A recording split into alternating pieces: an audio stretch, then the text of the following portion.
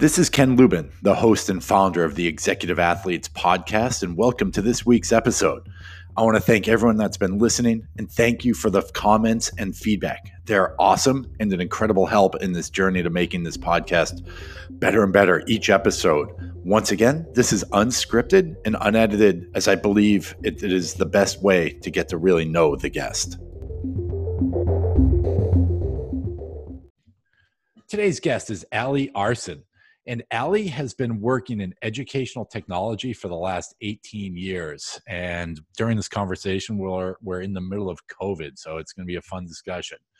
But he's the CEO of a company called Edlio, and he's visited hundreds of schools to be able to find and build products that help improve educational outcomes. And we all know we're all looking for good educational outcomes for our kids right now.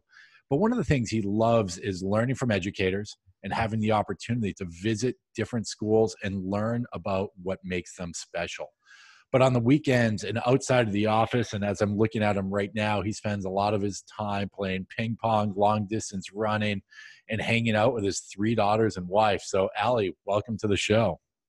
Oh, thank you for having me on, Ken.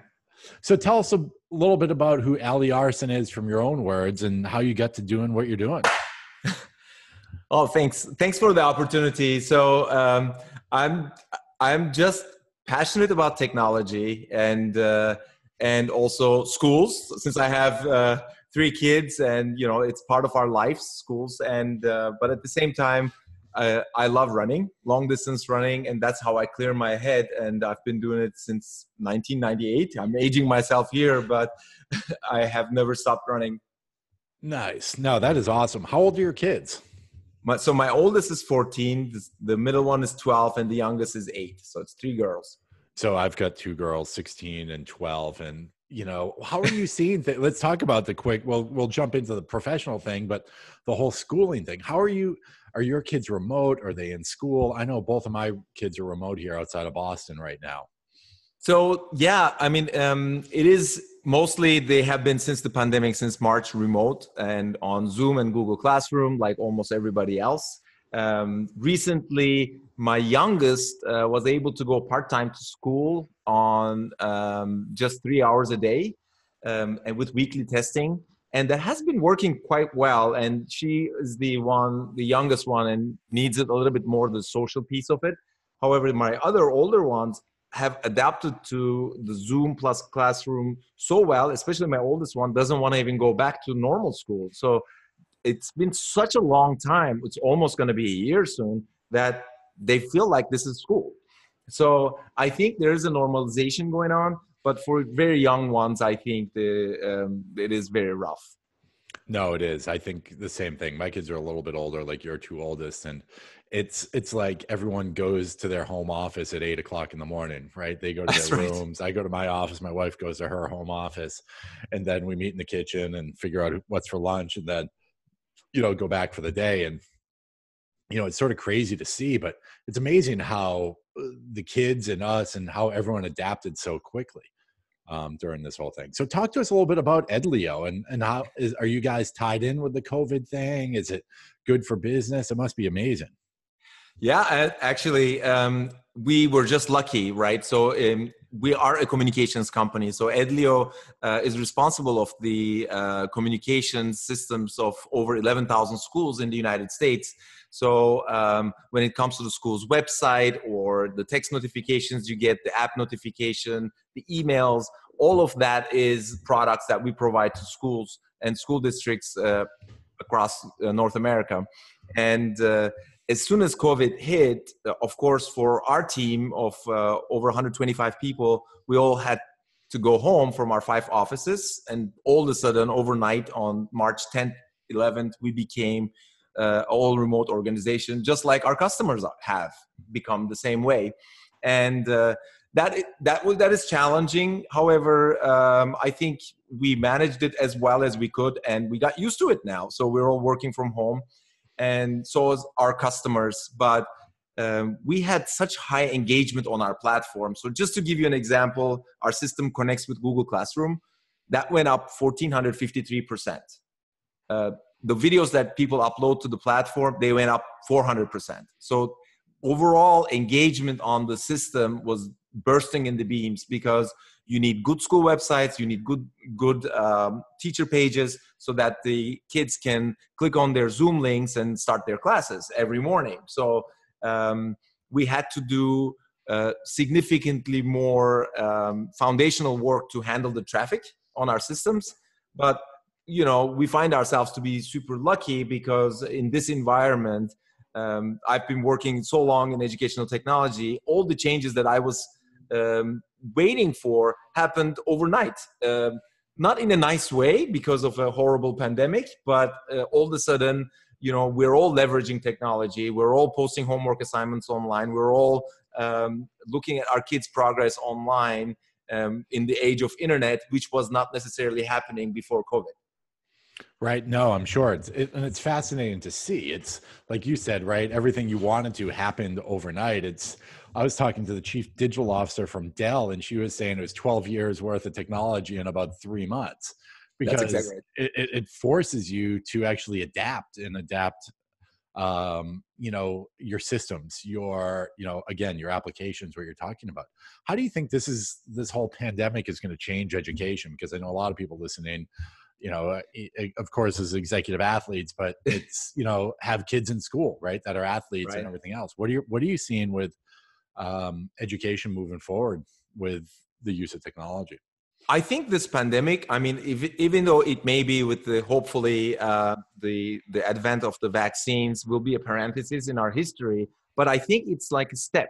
We just took a technological step and changed. So maybe down the line, if we have some classes, some learning can be done better with Zoom. So it may be like English or some kind of philosophy or other lessons there that can be more suited for a online environment, and the efficacy may be higher. And maybe we retool the classroom and the schools to not necessarily demand that same format of a whiteboard and a teacher in the front, and then kids are sitting. So I think we have learned about asynchronous learning, right? So independent learning, or small groups, project-based learning. So we have actually made significant amount of progress during this pandemic, that some of these things are not going to revert back. That's our hope too.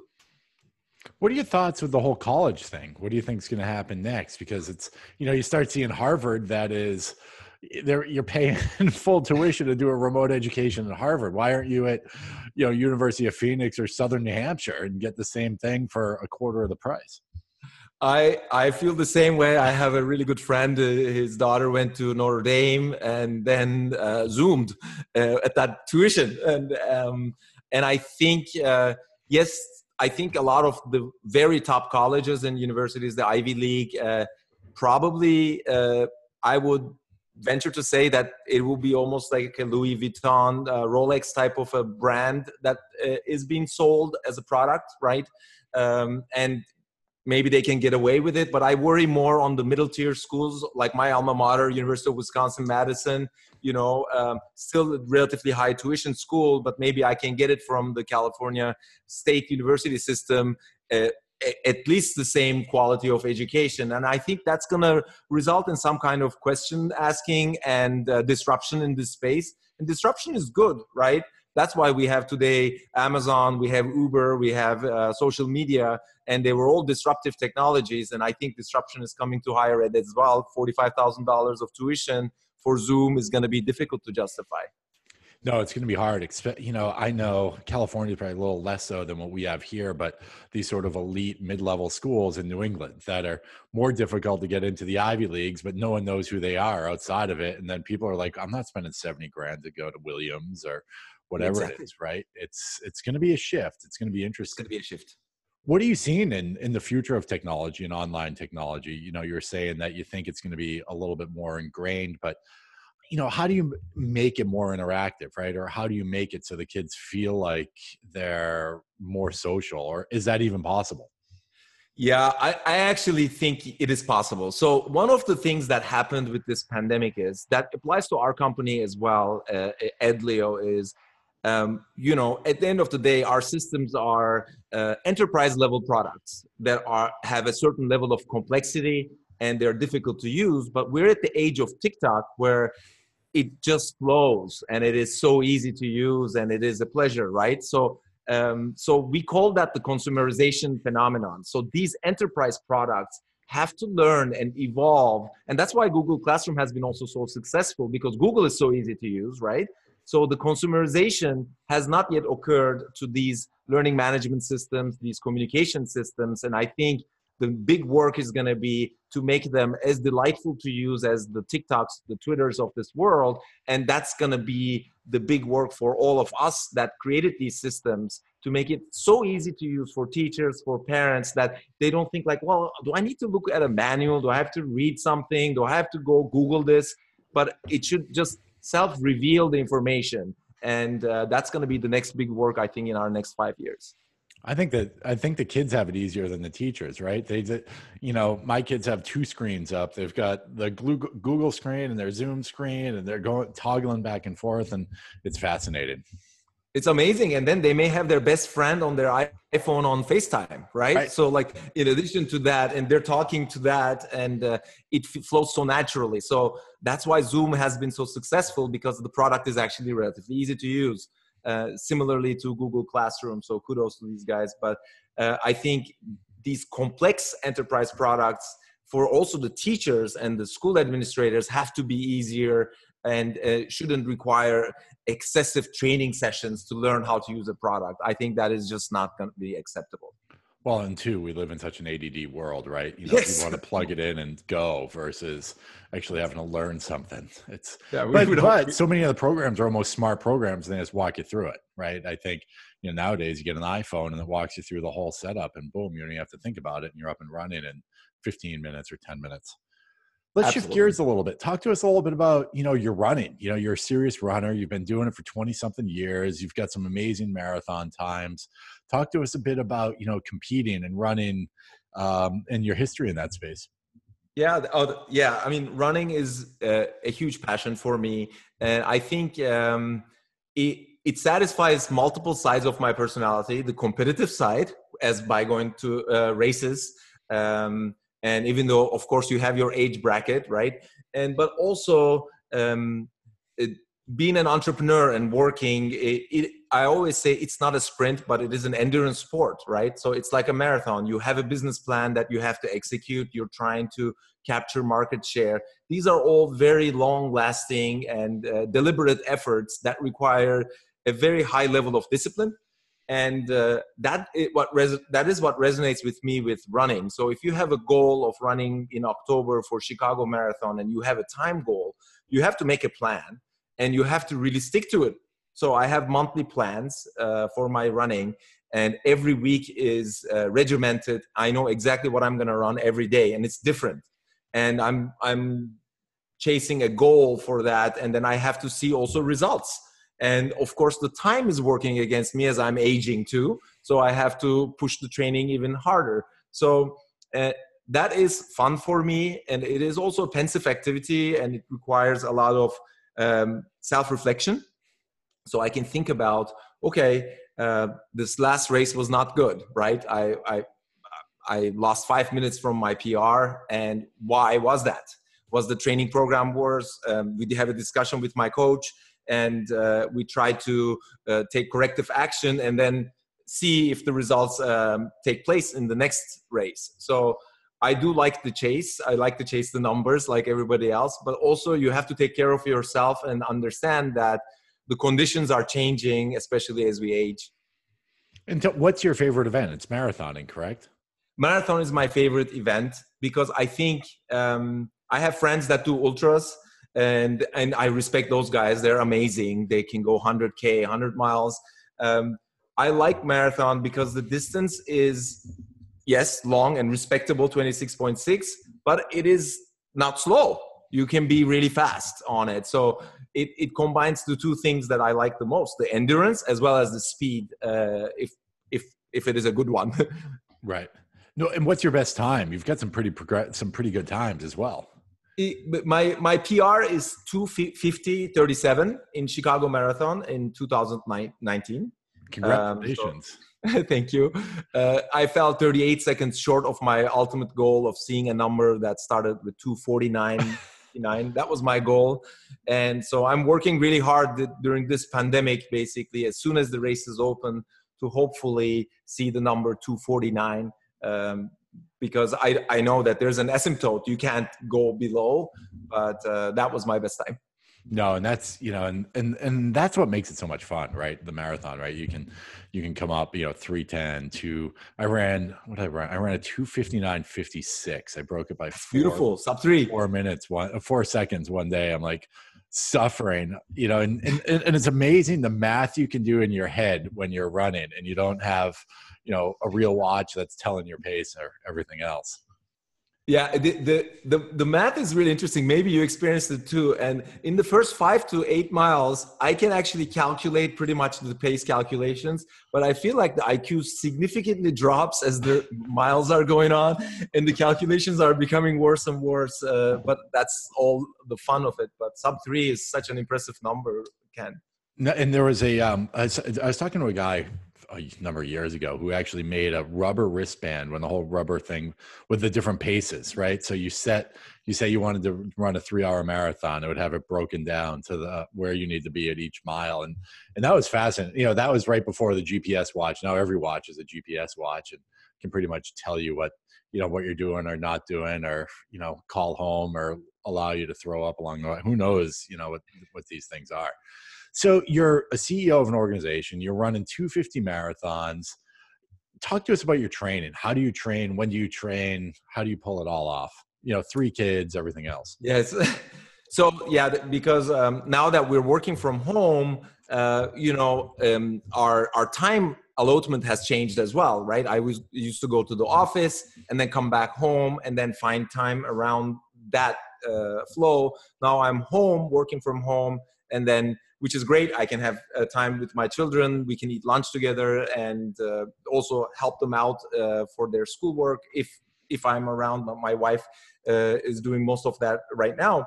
But usually in my training plan, I choose the early part of the day. So I wake up around 5:45 or 6 to get out of the training, what I have to do for the day before the day starts. So that seems to be very effective. There are some bad days in Southern California. We had the fires with really bad air quality. For that, I have also a treadmill backup, which then I can sneak in between the Zoom calls during the day. So, but most of my training I do before the day starts, before breakfast. And that seems to be the most efficient, except for the weekends. On Saturdays, I do my long runs, which are, you know, 15 to 20 miles. And those I do in the afternoon. And I've been doing that for years that way. And then the second longest one, which is about a 10 miler, is usually on a fast 10 mile, is on Sundays. And that I do on Sunday afternoons as well. But during the week, it's always first thing in the morning.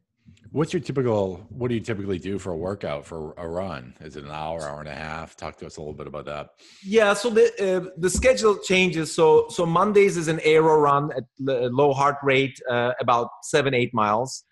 Tuesday, which is today that we're talking, is a long interval day. So it will be 5 minute at really high pace with 1 minute rest in between 6 hits, for example. That was today's. And then tomorrow will be another medium long 8 or 10 mile at aero heart rate. And then Thursday would be typically at the track, doing real speed training, Farlax or 400 meter laps at 5 minute mile pace or sub 5 minute mile pace. So just to increase the high speed. Friday is the day off. So I don't run. I do some other sport, play tennis or something else, ping pong. And Saturday is the long at low pace. And then usually Sunday would be a test run, almost like little bit slower than the race pace at about 6:45 for 10 miles or 11 miles on Sunday, and then Monday back again. And we would continue this for 3 weeks in a row. And then the fourth week would be an active recovery where the mileage goes down by half, and just to get the body to rest a little bit. And then we add up a little bit more for the week following and keep doing that. And obviously it's difficult not having any race coming up. So this is the maintenance. So we're not trying to really push too much the limits, but that's where we are. I know. No. How have you been? Have you been racing at all? Doing anything virtual, or are you just getting ready for the next sort of, who knows what's next, right? The next season, race, year, decade, who knows when you're going to be able to do any of this stuff. Yeah, so I missed out Boston, Chicago, and Berlin. I typically run every quarter a race. That's how I prepare. Every quarter there's a marathon that I run. And there is no perspective yet in the next 6 months that I will be able to do that. I did see that San Diego Marathon is, I think, coming up, which usually happens in the summer, early summer, June. So if the vaccine works out well, then I will participate. So I don't do any of the virtual races because I tried it. I just don't run as fast. If I'm not running with other people, I need the competitive edge of the fellow runners. So I won't chase the time. So I did run by myself a couple marathons, but they will be 4-hour marathons. It's a huge difference than what I do with the group. No, then you just get in your own head, right? At that point, and it's like, you don't know. That's when you're alone like that. The real voices come out, and who knows what really bad voices. Yes, exactly. Do you follow any nutrition, style of eating? Pretty much seafood. You seafood and you eat it. Tell me a little bit about that. Yeah, I'm not very knowledgeable about food, but one of the things is with the pandemic, obviously, I cut down alcohol significantly, which was difficult because I wanted to have a glass of wine every night, but that definitely helped. And then also before race, I know exactly what my body needs. So it is 2 slices of toast with avocado and maybe 1 banana, but that's it, and a coffee. And I'm pretty religious about just following what works for me because I don't want to cause any problems, in the long run. So I follow that, and I try to eat in a balanced way. But as the miles pile up, if I get to like 70, 80 miles a week, I do try to make 50% of the food intake to be carbohydrates mostly, and but it is not super sophisticated, but that's as far as I go. I'm the same way, right? It's like once you start getting older and you've been doing this for a while, you can really tell what works for you and what doesn't work for you. Exactly. I think I'm a big fan, many listeners know, of I train by feel. I love to train by feel versus train by heart rate or train by power meter or train by that stuff, because days you feel good, it's like, oh, I shouldn't be going that hard. Or days you feel bad, you can't even get your legs moving, right? And I think if you watch the last guy, the guy who won the Tour de France last, he took his power meter off and everything and won by 2 minutes. So I think there's a lot to be said for training by feel. I don't know. Do you train that way at all? I actually do, and I can't agree more. I mean, I do have my Garmin watch, and I know, and I tested this. So I actually know, depending on the temperature outside and how rested my body is, what my heart rate is by a standard deviation of 5-6 beats per minute. So I no longer look at the heart rate portion of it, and I have a screen that just shows me the laps and the miles and the time, but not the heart rate, because I actually know the heart rate. And so if it is a cool, crisp 45-degree day in the morning and my heart rate is not increasing to 145 that I'm trying to get at, and then I'll just run faster, and I can feel that. I think there's something to be said. Or if it's a hot, muggy day and I'm running not fast, but the heart rate is over 150, I'll just slow down. So I think the feel is really important. And I have friends that have run only based on the metrics, and the heart rate shows okay, and then they end up in the medic station. So I think it's important to listen to our bodies because it's telling us what we can get away with. No, it's so important because it's a piece that if you become so focused just on the metrics piece, to me, it takes number one, takes the fun out of it. But number two, when, sort of shit hits the fan, you don't know what to do either. Right. And it's like, hey, Absolutely. this is what I need to do now, right? Do I eat this? Do I need that? Do I need to stop? Do I need to go harder? There's so many different pieces of that puzzle. I agree 100%. I think you have to be in tune with your body. And if it feels off that day, just don't do it. If it's a hard workout day, right? And you just woke up from the left side of the bed and you can sense it. Your body is telling you, run a 5-6 mile aero, take it easy, and you can readjust the plan. And I even though I do follow my miles and my plan, but if I'm off, I won't push it. None of us are going pro tomorrow either, right? Yes, so, exactly. We want to do it for many more years. Right. Yeah. They're not sending me, Nike's not sending me a check. So if it works, you want to go harder and not go harder.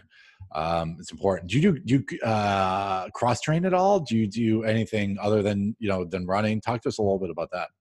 Yeah. So with the pandemic, about 3 months ago, I started playing tennis, and my coach is trying to cross-train me, and I have never had much luck with weights or other kind of training. I just get bored.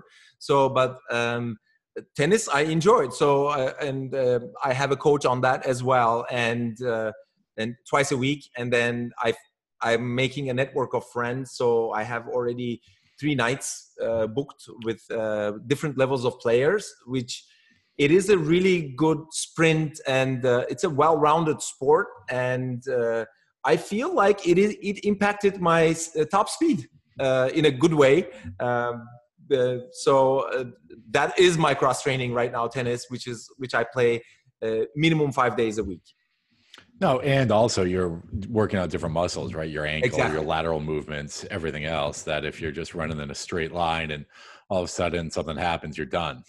That's right. So the laterals have been the biggest surprise since I started that, because, you feel the aches there, but then they're developing. And, as you said, if you're running straight line 10 miles, none of that is happening. No, definitely. Now that's, I think cross training or doing, strength training is so important, especially as you age as a endurance runner or runner, because it supports your body. That's the other piece of it, right? It's, I'd rather have muscular support than cortisone shots. Yes. Yeah. I don't want the cortisone shots either. So talk to us about, moving forward. What are your plans in sport? What are your plans in business? We're coming up here on a half hour. This has been awesome, Yes. But where do you see the future of Ali in running and Ali in, the business world? Yeah. So in running, the short-term goal is, before I age too much, to hit the 2:49.59.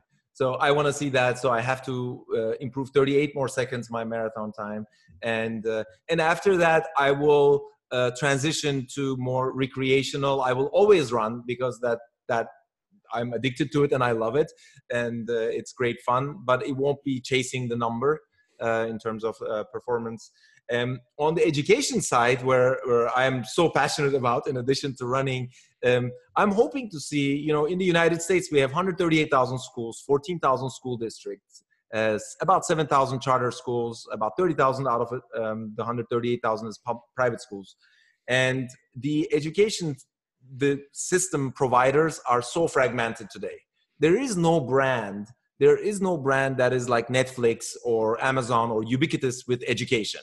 If you count Zoom or Google Classroom, which are more general use, there is no brand that any of us have succeeded in building that. Oh, if you think about education, we have kids, we think of Edlio or this name, right? So that is one goal that I have. If I can build or be part of the company that is known as the educational technology company, I will be very happy. That will be one of the goals I have. Perfect. No, Ali, this was awesome. Where can people find out more about you, find out about what you have going on? Yeah, so our company website is edlio.com. And also you can reach out to me via email. I'm pretty good in responding. My first name is Ali, very easy, A-L-I, and at edlio.com, EDLIO.com. Perfect. And what I'll do is I'll post all that as well, and you'll get inundated with millions of people. No, hardly. But anyway, so thanks for being part of this. This was awesome. I love your insight, what you're doing as a leader, as a runner, as a dad, and sort of in a cutting edge industry that you got all of a sudden we're in the middle of right now. So thanks for being part of this, and thanks for sharing your insight. Thank you for the opportunity and having me in this podcast. I'm really, really excited to continue listening to your show. Thank you. Thank you. And if anyone has any questions, comments, or feedback, feel free to reach out to me at kenandexecutiveathletes.com. Go out there, keep making it happen, run hard, keep leading, and have some fun. Thanks for listening.